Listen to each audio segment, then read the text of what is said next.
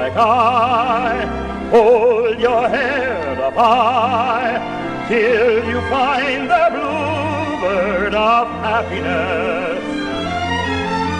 You will find greater peace of mind, knowing there's a bluebird of happiness.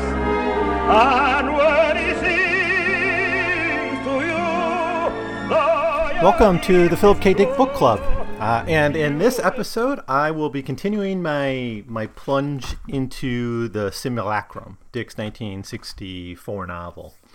Now, this is a novel with a lot of moving parts, a lot of things going on, and having gone through 9 chapters of this in the previous episodes, I'm kind of at a loss of how to even begin to try to summarize it. But I think the best way to go do this is to look at where the major characters are, because in this novel, we really have a lot of different stories going on kind of in the same world, and they're all kind of running parallel. And while they intersect from time to time, these characters are kind of doing their own thing. So let me first try to sum up what happened in the first 9 chapters in case you're just joining us. But I do urge you to go back and read along with me and go back to my first episode on the Simulacrum before jumping in at this point. But if you don't want to do that, that's fine. I'll try to get you up to speed. So one of our central locations in the Simulacrum is, well, of course, it's set in the 21st century. It's set sometime after a major war in an era called Age of Barbarism. That includes World War II. But there was a nuclear war at some point, and the world basically remained bipolar. There's a kind of a Soviet sphere, which has its capital in Warsaw, and the Western sphere, the U.S. sphere, it's called the United States of Europe and America at this point, and that's based in Germany. I don't know if it's because the original capitals were destroyed, perhaps. But our setting's mostly, pretty much all, it's all in the USCA, although a few different locations. The head of state of the USCA is a simulacrum named the Der Alte. This is only known to the kind of the ruling class of this society called the Gays, and it's because they have the Gemenis, which is the knowledge. And this knowledge has 2 parts. One is that the Der Alte is a simulacrum. The other part of the knowledge is that the Der Alte's wife, Nicole Thibodeau, is an actress. And this one's actually replaced a previous woman who played Nicole or was the real Nicole. Now, the way this works is people vote for the Der Alte, who will then marry Nicole Thibodeau. And because Thibodeau's this constant presence in this society, a lot of the men, have this very complex relationship with her. First, she's really hot. And so everyone kind of has a sexual attraction to her and fantasizes about her sexually, at least many of the men do, but they also have this kind of view of her as a mother to us all. And so virtually all the men that we meet, or many of them at least, have this kind of Oedipus complex vis-a-vis Nicole Thibodeau. But this kind of becomes a stabilizing force in this society and helps keep the hierarchies. Now, the people who don't know the truth of the political system are called the Bays, and they're just like the masses. And their biggest dream for most of these people is to win talent shows at their local level and then get seen by a talent scout for the White House and then get a chance to perform for Nicole. So that's kind of the closest we have to a kind of vision of upward mobility. It's very much a reality show kind of scheme. Now, we have a lot of male characters here who seem aimless, who their only hope is maybe to see Nicole. They don't have jobs. They feel very emasculated. They live in a matriarchy. So, at least a titular matriarchy with Nicole at top, and many men come out of this feeling very emasculated. So we have almost kind of like an alt-right movement, called the Sons of Job, that attracts a lot of these alienated men who really don't feel they have a place in the world or a place of significance. Even the characters who aren't that drawn to that, like one we'll meet called Vince Strikerock, he feels very put out by his wife who recently left him, and he can't get over her. So even characters who aren't fascinated with Nicole have other women in their lives that seem to be causing the trouble. So emasculation is a big theme in the Simulacrum. And I think these are really interesting. As I talked about in my last episode, I think there's really interesting parallels between the way men are described here and the way some people on the alt-right and some followers of Jordan Peterson see kind of the influence of feminism in our modern society, and then kind of blame feminism for the current state of alienation that a lot of young people feel, and this becomes a real recruiting tool for right-wing movements. But anyways, that's the overall setting we have, and then we just have a set of characters doing different things in this world. We meet Nicole, of course. She's a major character, and her main purpose in this novel, I guess, is to give us a window into the central government. And she's dealing with all kinds of different factions within the government, trying to competing for power.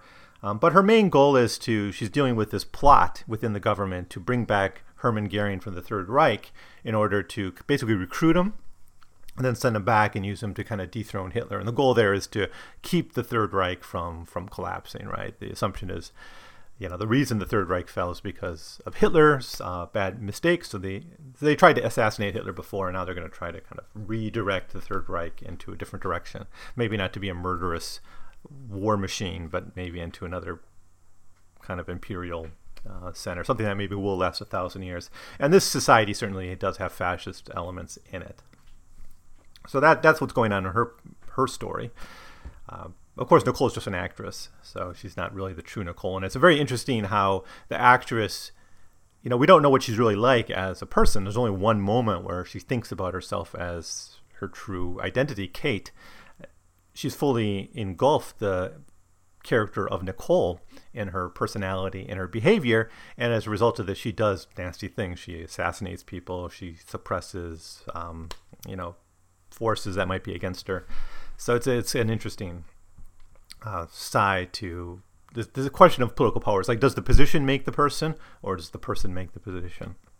I guess. Then back in the Obama years, I would have said, obviously the position makes the person, right? Like Obama, pretty much a good guy, progressive kind of guy, certainly cared a lot about civil rights, passes no major civil rights legislation, does really not much to improve the lives of African Americans, doesn't really do anything about mass incarceration, continues American empire, all of this stuff we wouldn't expected him to do. But then we have Trump, who clearly is not being really transformed by the office. He seems to be the same person he was when he ran for office. So, I don't know what to make of this. It just is what it is. Another thing going on in the government is that they want to dump the Der Alta because Nicole doesn't like him, and they want to basically kill him off. He's a simulacrum, so they can kill him whenever they want. And they want to make a new one, but they want to shift the contract for making it from the company called Karp von Schonen, I think, and switch it to Maury Frau Zimmer's company, which is a smaller firm, which is respected for its craftsmanship, but is a very, very small firm. It really just has a couple of employees. So that's going on. Then we have another major location is Abraham Lincoln Apartments, and we have three major characters who dwell here. The first two are the Strike-Rock brothers. Vince Strike-Rock, who works for the company that had the previous contract for making the Der Alta. He just divorced his wife, Julia. And then we have his brother, Chick, who has kind of picked up on the rebound Vince's ex-wife, but he has a lot of personal problems in his life. First, he's got to deal with this new woman in his life. But he's also just lost his job at Maury Frau Zimmer Associates, and this is right before they get the new contract. So they think they're going out of business, so he loses the job. And he thinks about just going off to Mars. In fact, he gets the idea by talking to Dr. Egon Superb, who's the last working psychotherapist in the world, who's been ordered by the government or a government agent to take every new patient that comes forth. So kind of a running joke in this novel is all these people who just go to Egon Superb because he's the last psychotherapist, and Egon Superb has to take them, even if their problems are kind of silly. In fact, Vince and Chick agree to go to see Superb to have him deal with, who's going to get Julia, basically negotiate this, can the brother sleep with the ex-wife of the brother? So that's going on. Another character from the Abraham Lincoln Apartments is really the example of the emasculated, weakened, purposeless male, and that's a man named Ian Duncan, who kind of fails. He's a loser. He fails at everything he does, but he's good at playing a classical jug. He plays the folk music jug, but he plays it with classical tunes on it, and he does it with his old buddy Al Miller. And with really nothing left in his life, he goes to Al Miller and begs him to give one last shot at performance. They go back to the Abraham Lincoln's apartment. They put on a performance, and they use a simulacrum of a Martian psychic creature called the Palula, and they use that to influence the audience, and eventually they get invited to the White House. The other characters we have are a group of people. Their names are Nat Flieger, Molly, a young woman named Molly, and Jim Plank, and they're on a quest to kind of record Richard Kongrosian before Richard Kongrosian, a famous musician who can play piano with his mind because he's a teak. They want to record him before he kind of goes completely nuts because he's going insane. And they're on a quest to his house to really track down. I think he owes them a recording because these guys work for a recording company. So they end up going to a kind of a slummy place where Kongrosian lives. And it's a strange place for such a famous celebrity who played for the White House to live. And they find a bunch of weird stuff in this backwater, slummy part of the world. They find old gas stations. They find the Sons of Job having an active movement, and it's run by a guy named Goltz. And they actually meet Goltz, and he tries to recruit Nat Flieger. And then, most interesting, they meet a group of people called Chubbers, who were, at first sight, seem to be genetic radioactive mutants, but it turns out they're actually throwbacks. They're Neanderthals who've been biding their time for a millennium and have kind of formed their own community and are now maybe in a position to reassert themselves. And then we have Richard Kongrosian himself, the musician, who's basically in this novel experiencing progressive insanity. And the reason he goes insane is because the things he hears in advertisements he takes to be real. So there's 2 advertisements we have that are examples of this. One is, kind of do you smell advertisement? Buy deodorant. And he hears this advertisement, and the advertisements come like little bugs and things that will play into your ear. He hears that and he starts to really believe he has this intense body odor. He calls it a phobic body odor. And the other thing he starts to believe about himself is he's invisible, because that's another advertisement he hears. Is an advertisement that essentially says, are you invisible? Do people not notice you? And, then buy our product. He hears this and he starts to think he's going invisible too. So he's going completely nuts, and he's got some kind of weird fascination and love for Nicole. He's got all kinds of Oedipus complex problems too. He sees Dr. Egon Superb and tries to get help from him, but he doesn't want to meet people in person because he's afraid he's going to spread his phobic body odor. So he's got his old bizarre things going on. So that kind of is most of the characters. Obviously there's a lot, and it's not a very long novel, but Dick puts a lot of characters on the table and a lot of moving parts. And I think that's one of the things that might make this novel a bit hard to read, but I think it also makes it a novel that you can come back to and catch new things. And in my recent rereading of this, the things I've really been catching are really this idea of the alienated male and the relationship with Nicole and the relationship with feminism and patriarchy and how much it reflects what we see now in some of the rhetoric coming out of the alt-right and kind of the followers of people like Jordan Peterson. So if anyone has thoughts about this, I'd love to engage people in their thoughts on it. So anyways, I guess with that, I'm just going to jump into the story starting on chapter 11. We're getting to the point where Dick's able to start closing down some of the plot lines that he's opened up in the first half of the novel. But I'm going to start with chapter 10. Chapter 10 has 4 scenes, 4 short scenes. A lot of these chapters are broken up into a lot of short scenes, and this one has 4 short scenes. So as chapter 10 opens, in the first scene, we're with Nicole, and they've recently pulled Hermann Goering into their time from the past. So this major Nazi leader, they've pulled him into the future. And there's an interesting joke here because Goering, of course, thought of himself as so important, but pulling him into the future and changing the timeline, it actually doesn't change history very much. So it kind of shows that he wasn't that important at the end of the day. So Dick throws in a little stab at Goering.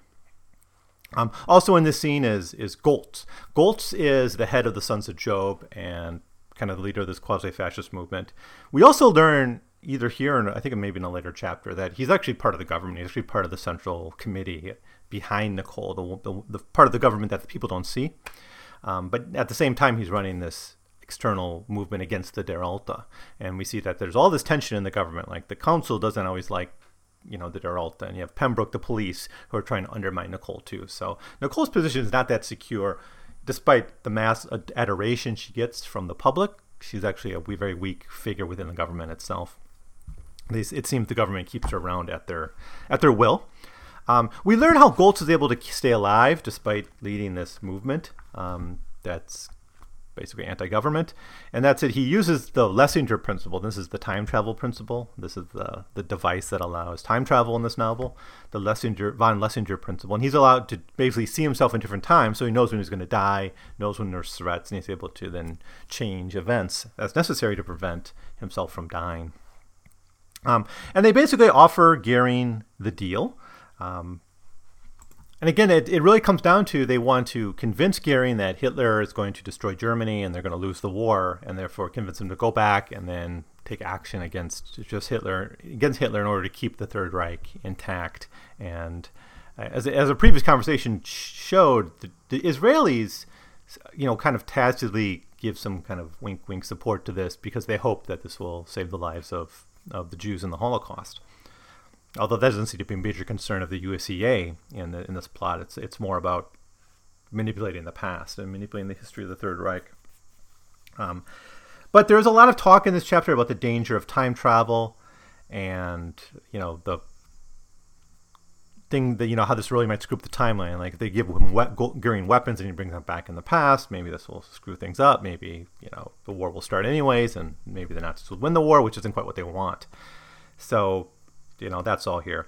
Now, at some point, the military police or the national, I think it's the MP, maybe it's the national police, they come in under Pembroke and they see Goltz and they try to kill him because he's, the leader of this anti-government force. But he's able to evade this using the von Lessing principle. And at one moment, Goltz is able to see the importance of Kongrosian in the future. And this is going to be foreshadowing the important role of Kongrosian in the novel later on. This Tieck piano player who's going progressively insane over the course of the novel. He's going to end up being a very crucial figure, and Goltz gets a sense of it as he uses the Lessing principle to move through time. And that's just the first scene. So it's mostly about Goering and the different factions and tensions within the government, and we start to see that Nicole's position is quite fraught with peril. She's not as secure as she has been. She's up to this point, she's been presented as a fairly strong in-command figure, and we learn that that's not really true here, that there's a lot of people that have power behind the scenes. The second scene of Chapter 10 involves Kongrosian, and Kongrosian, who now sees himself as fully invisible, he's heading towards A.G. Chemi. He's got several different agendas at A.G. Chemi. One is he wants to get a chemical, like a soap or something that will cure his phobic body odor. He also wants to contaminate Chemi because he blames them for his mental health problems, because this chemical company, this pharmaceutical company, was behind the new law, the McPherson Act, which banned psychotherapy. So he kind of wants to get back at them. But he starts to think more and more about how much he wants to just maybe get off Earth altogether. And like many other men we meet in this novel, he thinks about going to Mars. And so he encounters a jalopy jungle. These jalopy jungles seem to magically appear when people have thoughts of emigrating to Mars. It's not really explained why, whether it comes through psychic abilities or whether Looney Luke, who runs the jalopy jungles, has a von Lessing device. I don't know. But he basically thinks that maybe a new future is what I'm going to need to avoid my mental problems. So we get kind of an optimistic view of the frontier. And the frontier becomes a depository for kind of these wasted lives. These people don't have a purpose. But, there's still a lot of optimism. In fact, maybe we can have a rebirth of freedom if we go to the frontier. In fact, he has a dialogue with the Popula. These are these psychic simulacrums that basically advertise the jalopies to people. And the jalopies, again, are one-way rockets that just take you to Mars, but they can't take you back. So they're like emigration on the cheap. And he asks the Palupa, will people see me? Will I have the body odor there? And he says, there's no commercials on Mars. You will gradually shed your contamination there, in that pure virgin environment. Enter the office, Mr. Kongrosian, and speak to Mr. Miller, our sales representative. He's eager to serve you. He exists to serve you. Quote. So it becomes an advertisement, again, at the end, which is, I think, kind of a joke. He's saying, the great thing about Mars is there are no advertisements. And then he kind of segues into an advertisement to Kongrosian. He goes in to see the sales representative after all, and he runs into a character that we've met before, Chick Strike Rock, who previously has decided that he's going to give up on Earth too. So he talked to Egon Superb really about how to deal with the fact that he's sleeping with his brother's ex-wife. And the advice he got is basically, why don't you leave Earth too? And so he said, he decided at that point to leave Julie, leave his job, which he just quit anyways, and go to Mars. So he's there trying to negotiate buying a jalopy. And Chick recognizes Kongrosian because Kongrosian's a famous celebrity, and they chit-chat for a while, and eventually Kongrosian and Chick Strike Rock decide to emigrate together. They said, well, we'll get a slightly bigger jalopy, we'll go in together, we'll pool our resources, and we'll go together, and we can kind of be friends on Mars. So that's the plan. This is actually an issue, loneliness on Mars for emigres. In fact, Chick's his company he worked for, Frau Zimmer Associates, their main income came from making family simulacrums, which would be your neighbors on Mars. So the idea is you go to Mars, you set up your home, you're all alone, you're happy, you can have your farm or whatever. But next door there'll be robot neighbors, right, who won't do anything, but they'll be there for you when you need to talk to your neighbors, right? They're just there for company. So Chick and Kongrosian decide to go together to Mars. The next thing we get is Janet. Janet's works for Nicole. She's like the talent scout for Nicole, and she arranges all the talent shows in the White House. And she gets a call from A.G. Chemi. Basically, they're talking about Kongrosian, who seems to have run away, and we've just seen him. Of course, he's off trying to get to Mars. At the same, and then Wilder Pembroke arrives, and Wilder Pembroke is the head of the military police, or the head of the National Police Force, the secret police maybe. And he also wants to talk about Kongrosian with Janet, and he wants to talk about Egon Superb. And there's this fear that Kongrosian's going to emigrate, right? And as we might remember from early on in the first chapter, Pembroke's initial plan of keeping Superb as a psychotherapist was to keep Kongrosian insane. And his fears of Kongrosian's sanity emerging, it's a bit confused here, because is it his insanity that's driving him to emigrate, or is there moments of sanity that lead him to want to emigrate? In any case, it seems he wants Superb to keep Kongrosian on Earth. But he has this fear that Kongrosian is going to emigrate. And in this effort to kind of control emigration then, and to keep people like Kongrosian from leaving, he decides we need to really pursue a plan to start to close down the jalopy jungles, these jalopy lots. Nicole had previously had basically a deal with Looney Luke and the jalopy jungles, letting them operate, kind of independently without too much government oversight or interference. So that's what's going on there. And then in the final section, we run into Egon Superb. This is the final scene of the chapter. We run into Egon Superb. The secret police arrive to question him. But Egon Superb's actually in a meeting with another one of our characters, Ian Duncan. Ian Duncan has felt he needed psychotherapy too, and he had previously decided with Al that he should go and talk with him because he's really messed up. And he's in the meeting, and then Superb gets this call, very sensitive, material from the government, and the patient's just in the room listening. Anyways, Ian Duncan hears that the government's going to go and really try to close down the jalopy jungles in order to, keep Kongrosian on Earth. And Ian Duncan hears this, and he decides that he has to go and save Al, because Al works for these jalopy jungles, and he might be kind of mixed up in the suppression of the jalopy jungles. So now Ian Duncan suddenly has a purpose in life besides just trying to play his classical jugs for Nicole. He has this purpose of, I got to save my good friend Al Miller from the secret police. He also worries, of course, if Al Miller is arrested or killed in this repression of the jalopy jungles, he'll lose out his chance to play classical jug for Nicole. So he's somewhat personally invested in this too. So that's chapter 10. In chapter 11, we also have 4 scenes. So as chapter 11 opens, we're back with Nat Flieger, Molly, and Jim Plank on this quest to go to Kongrosian's house, right? And this whole novel they've been on this side quest to find Kongrosian's house. It's so mundane. It's really something only I think Philip Dick would write in this way. Actually, I'm not so sure on the timeline of the novel. It's like this seems to be like a short few. Why would it take more than a couple days at most to do this? And then other things seem to be taking along a longer span of time. I don't know. I'd have to actually go through and see if what the timeline of this novel is. But anyways, they go to Kongrosian's house. They arrive there, and Kongrosian's not there, of course. We know Kongrosian's floating around. He was at the hospital. He was calling in the doctor. He eventually decides to emigrate to Mars. So that's what he's doing. And of course, Kongrosian's not there. They find instead Beth Kongrosian, Kongrosian's wife, who I suppose Richard Kongrosian is just leaving at this point. And when he decides to go to Mars, he doesn't even think much about his wife.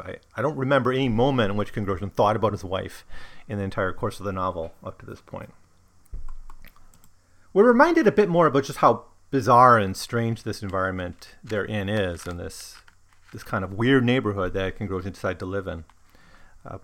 Nat says, or thinks, for instance, the humidity. Nat found it overwhelming, oppressive. He could hardly breathe. He wondered what the weather would do to the Ganymedian life form, which was his recording apparatus. It liked moisture, and so perhaps it would flourish here. Perhaps the Ampeg FA2, which is their recording device, could even live here on its own, survive in its rainforest indefinitely. The environment, he realized, is more alien to us than Mars would be. It was sobering thought. Mars and Tijuana, closer than Jenner and Tijuana, ecologically speaking. So that's the environment they're in. And then Mrs. Kongrosian comes in. She invites them in, and they chit-chat a little bit. And then they find these photographs of Richard Kongrosian with these chubber babies. So he's basically with these Neanderthal babies. And there are all these rumors floating around about his baby. He has children that are actually, genetic mutants and things. And that's why he's a recluse. But he seems to have some kind of relationship with these Neanderthal children. They actually see him with the at the playground with these chubber babies. So he's a humanitarian, I guess. Oh, and they also talk about music. So there's this question of, if the chuppers can't speak, can they have music? And the fact that these chuppers have music and have a folk tradition and have art is something that is a fairly important plot point in the later part of the novel. So that's what goes on in that story. Then we shift to Vince and Julie.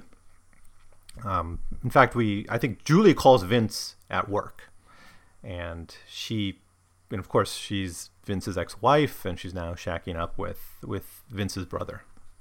Julie is desperate. She's concerned that Chick is leaving her and going off, and she begs for, to get Chick back, and she begs for Vince's help in all this.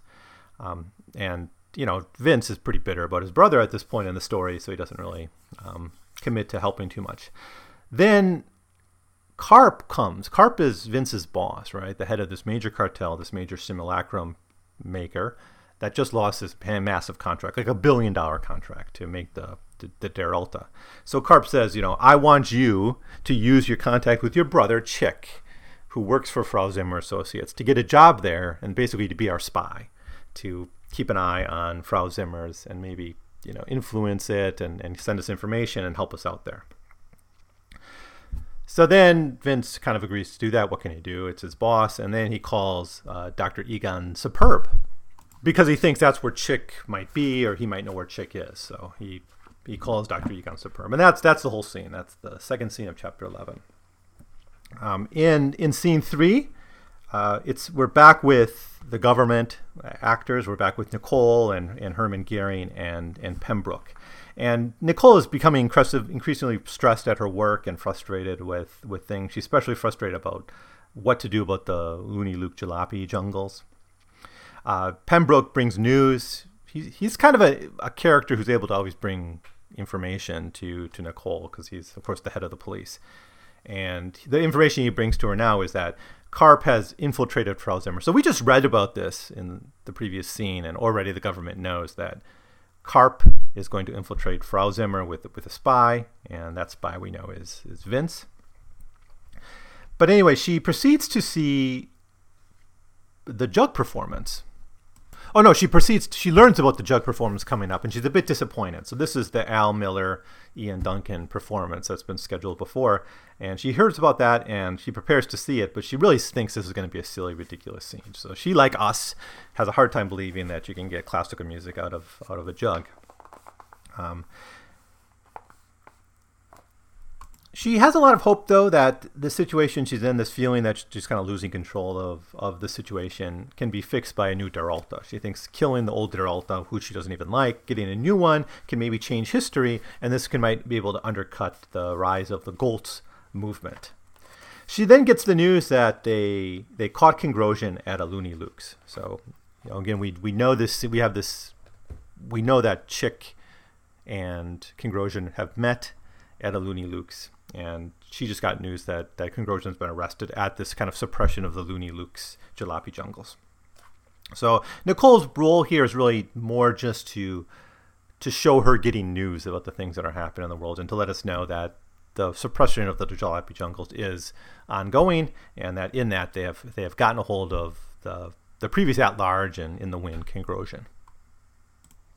So then at the end of chapter 11, we're able to see the scene at the jalopy jungle in which King Grosjean is arrested, the thing that Nicole was just referring to. And it's a chance for like all these characters to get together. So we know Ian has left Dr. Superb's office and he wants to save Al Miller by going to save him, by freeing him from the jalopy jungle to save the Jug Act.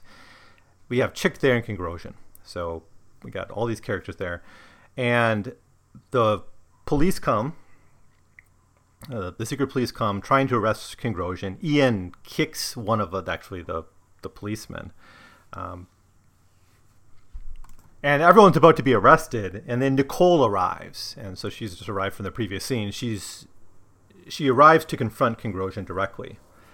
And King Grosjean begins to freak out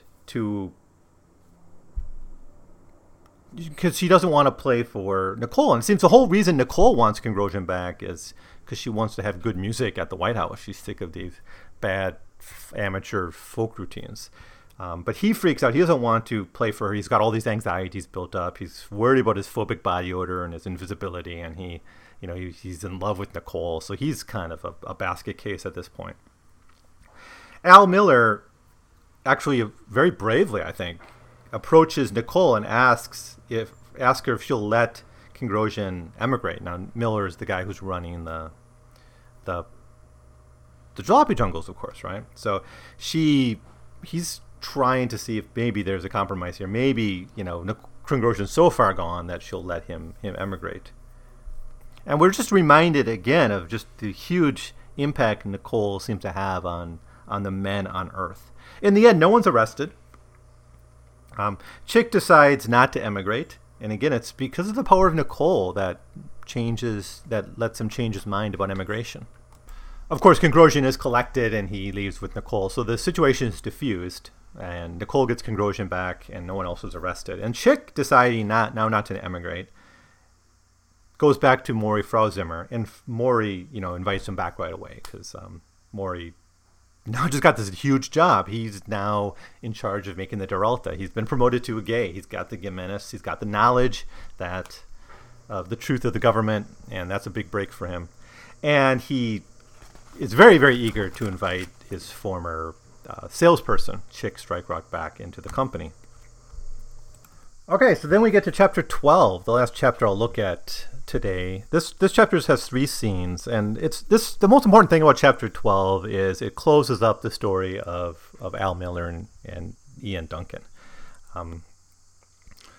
In fact, if you read the short story Novelty Act, actually the story Novelty Act is a somewhat condensed version of the Al Miller Ian Duncan story. I don't know. I think maybe they're brothers in the story. Here they're not, but I forget. But the basic plot happens here, and it's almost like if you took the Al Miller Ian Duncan story out, I think this novel holds together.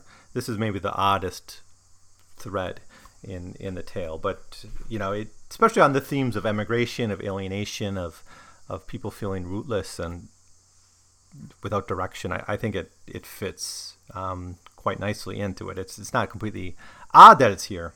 But, Dick doesn't really have room for it in the climax of the tale, so he kind of closes the door on the Al and Ian story.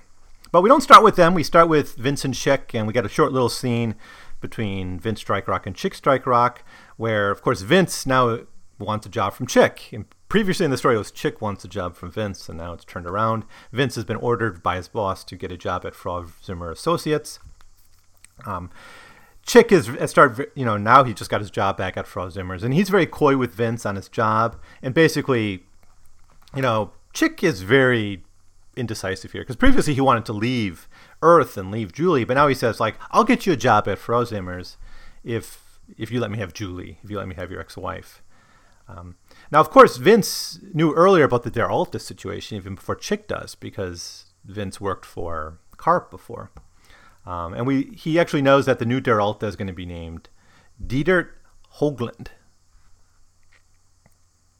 And at this time, they start to get news through the media, through the general media, which often is quite automated here. Like the distribution of the media is automated through like loudspeakers and machines and stuff. And even the collection of news, as we saw back in the first chapter, is done by robotic and automated simulacrum reporters. But the news starts to come out. Of course, this is all fabricated. This is just because the Der Alte is not even a real person. But the news starts to get out because they're prepping the situation by saying that Der Alte is dying. And this is just the selling of news to the lower classes in the society. The people who aren't gays, the bays, they get all this, all these lies from the government. That's just like the way the society functions. The whole society is based on it. The whole political system is based on a lie, of course. So that's what happens with Vince and Chick. Then we shift to Nicole and Goering, and we get a little bit more on this deal. Nothing really happens with this deal, though, because, Goering will be killed off soon enough. But essentially, it's rests again on Goering seizing control of the Third Reich, perhaps breaking off from Hitler, maybe assassinating Hitler, of just getting the Third Reich out of Hitler's hands. Goering's a bit skeptical because he says you don't really understand how important the leader is to the Nazi movement and fascism. And Nicole says, you just got to do it or not. Do you have a deal or not? And we actually have returned to this theme of emasculation. We've seen emasculation come again and again in the themes of these characters who feel overpowered by Nicole and the matriarchy, and then as a result become kind of aimless and bothered and mentally ill. And here we have Nicole reflecting on this theme of emasculation via the Third Reich and via Goering.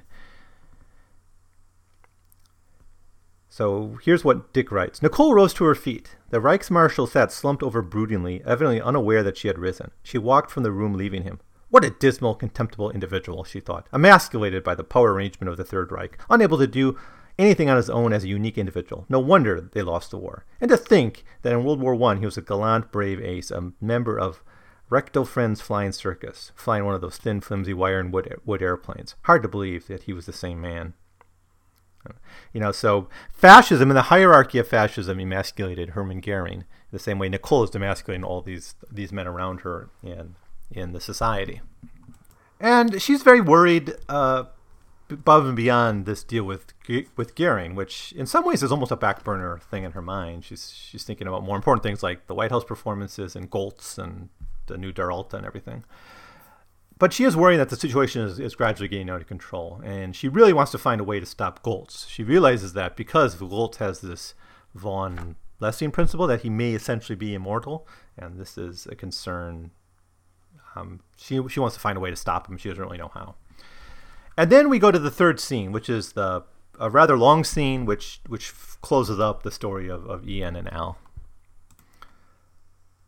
So as the section opens, Ian has a dream about Nicole. Probably a common phenomenon among men on Earth in this world, but he dreams of Nicole as an old woman. Al wakes him up and insists that they got to do their performance.